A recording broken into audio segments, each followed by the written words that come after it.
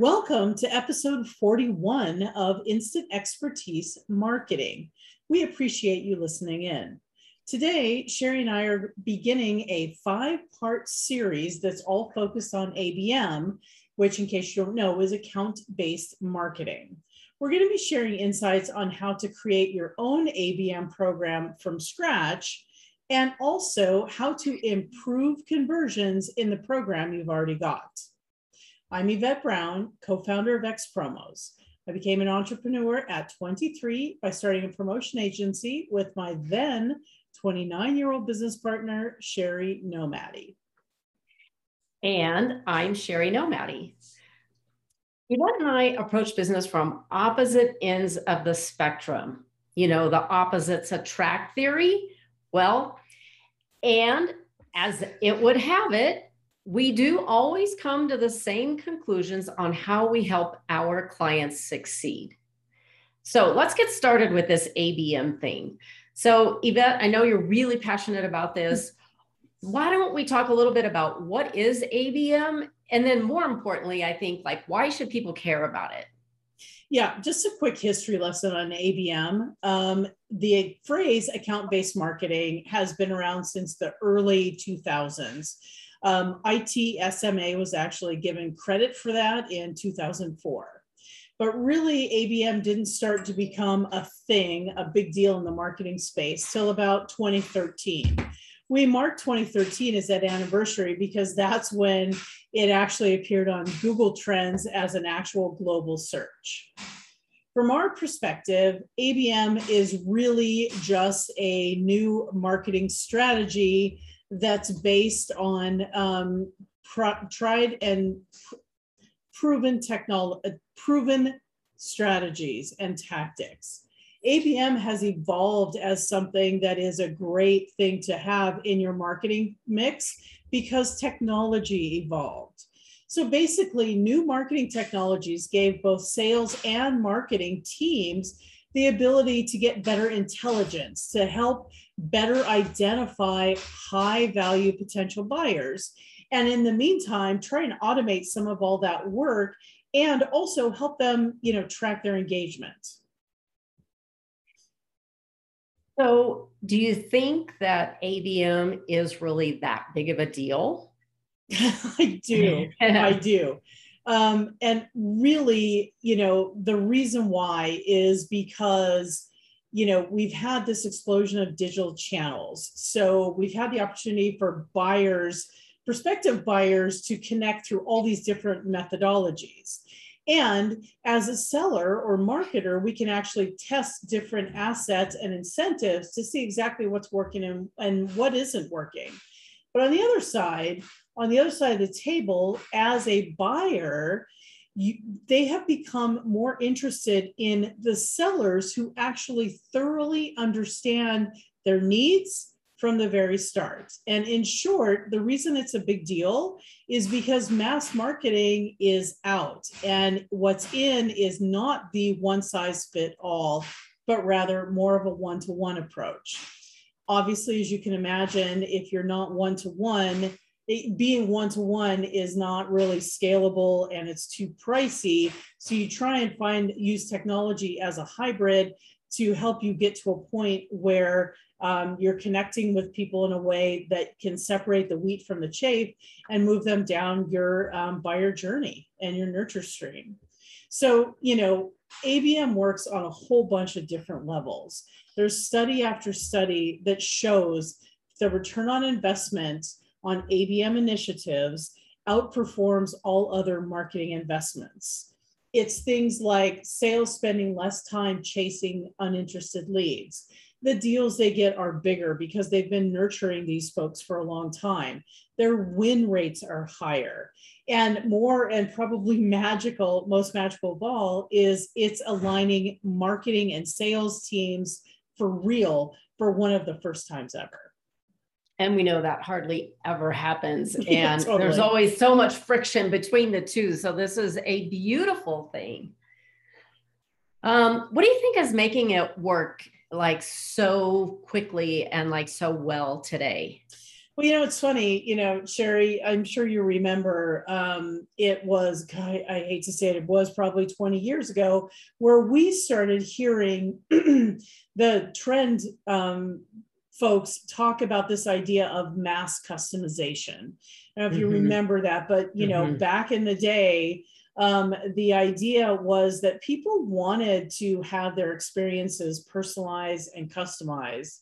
If you go into the Wayback Machine, you may remember back in the 70s, Burger King had huge success with their Have It Their Way, Have It Your Way campaign, which was really just about getting your Whopper the way you wanted it, and that you could get it. You didn't have to be exactly the same way as the person next in line. And, but that concept has followed us in our whole lives. When you think about not just your Starbucks order, but you think about life coaches and personal trainers and smart home gadgets and lighting, and there's everything into our entire life, not just our work life, is about having an experience that is customized to fit our specific need, or at least, as I like to say, your perceived need. And, when you translate that to business, the stakeholders in business want to make sure that they're investing in a solution that specifically fixes their problem.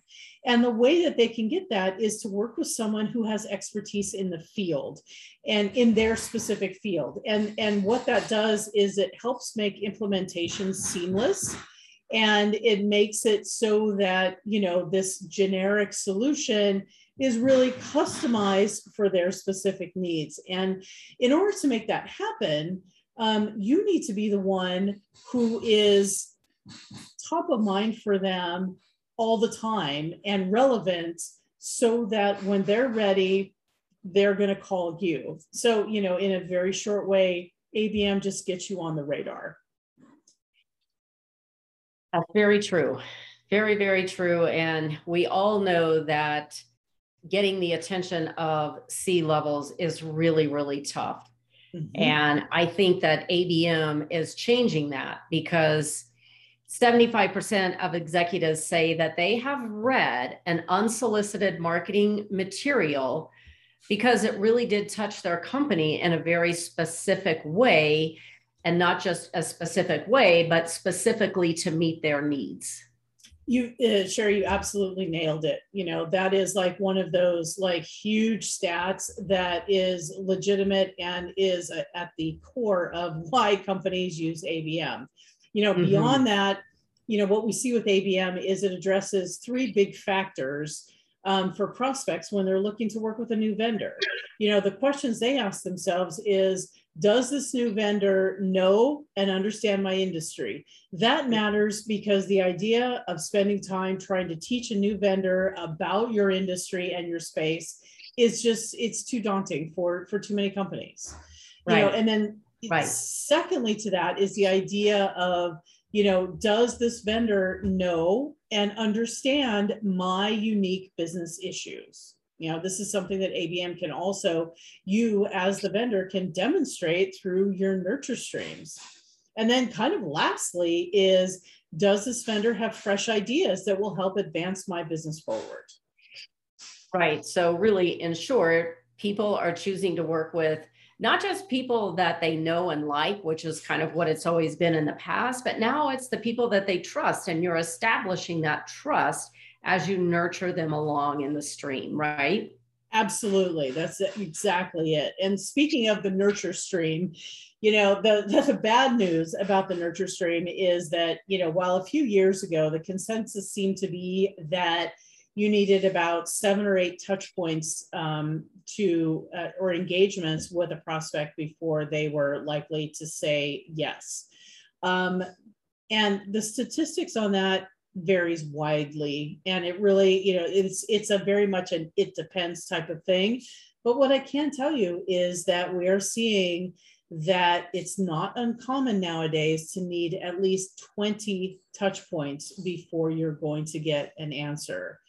And I just want to stop there for a moment. Did everybody hear that? 20, right? And not 7 or 8, 20. So all you people that say I can't send more than one email a week, how long is that going to take you to hit them 20 times? Yeah, and Sherry, I know that because we've talked about it so many times about follow up and the importance of that with salespeople. So many deals don't happen just because the salesperson gives up before the prospect is quite ready. And those that win, even in old timey times before ABM, are usually the ones who just kept at it. And that's until they get a yes or a no, right?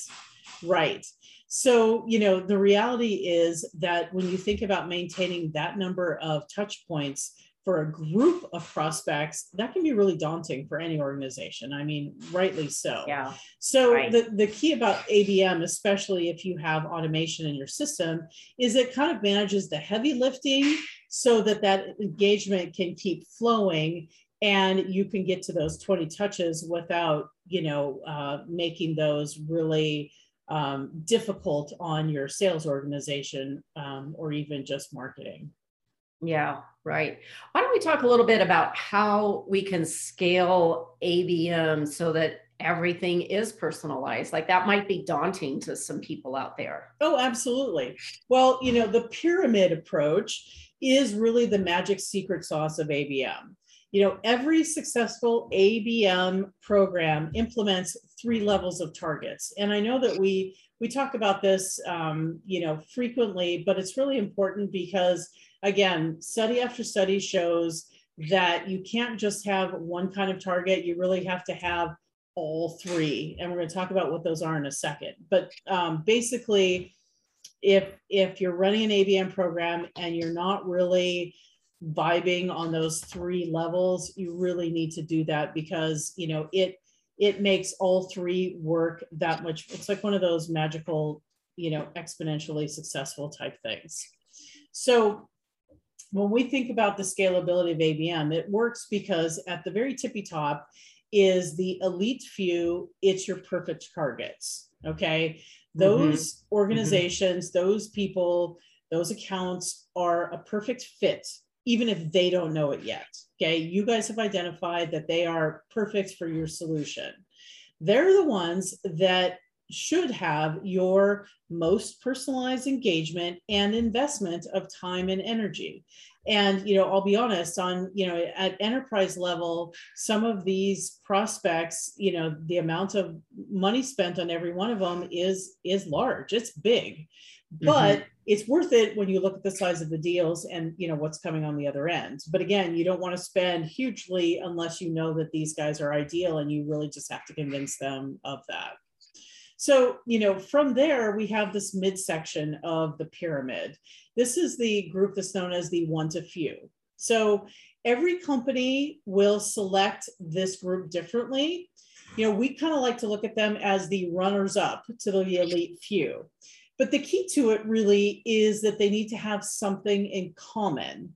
So, one thing that could be is something like a business niche, right? So, you need to think about this grouping from their perspective. So might they all be going, if you think about this grouping, what you're trying to get to is a group that you could speak to as a group, but it feels like it's personalized or customized.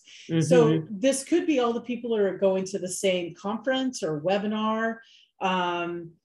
It's really important that you get this figured out because this is where the scalability comes in. So it's a group that you can classify as a group. So, oftentimes we see our clients will have a particular business vertical, so their solution might work across all types of, businesses, like let's say, manufacturing, right? It'll work for all manufacturers. But when you talk to manufacturers, you need to, niche down a little further and talk to ones that are all making sporting goods or ones that are making pharmaceuticals or whatever.